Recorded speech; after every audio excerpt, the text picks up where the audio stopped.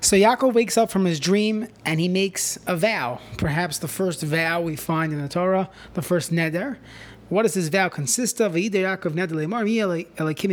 God is with me,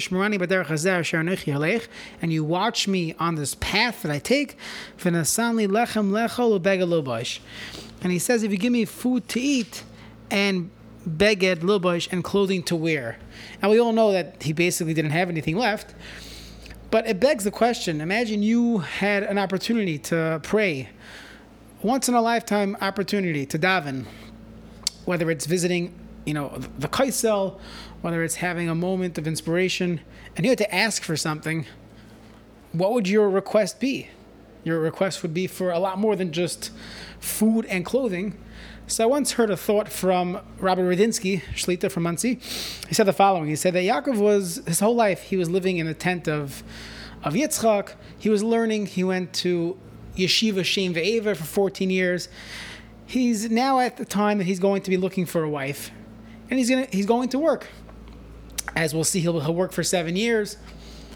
And it's time to leave the walls of the Beis Medrash.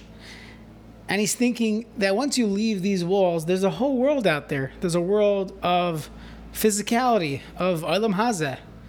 And his request was to Hashem that when I look at the food on my table, when I look at my clothing, they should only be lechem le'echol. Food should be to eat, and that's it. It shouldn't be a status symbol. It shouldn't be something that occupies my mind all day.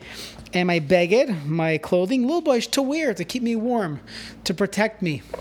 But it shouldn't be something that I spend my entire day talking about.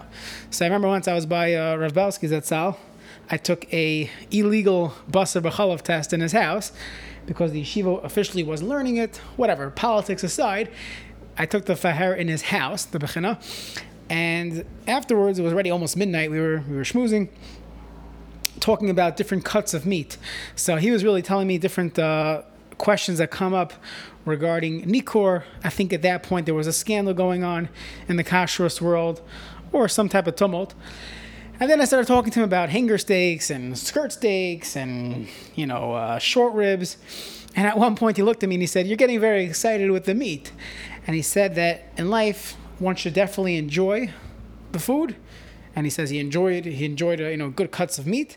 But once you start talking about it all day, that becomes who you are. You identify as someone who's a foodie, who's someone who talks about food, talks about clothing. And it's the same vart, that lechem, at the end of the day, has to be lechem lechol, and the beged has to be beged lobosh.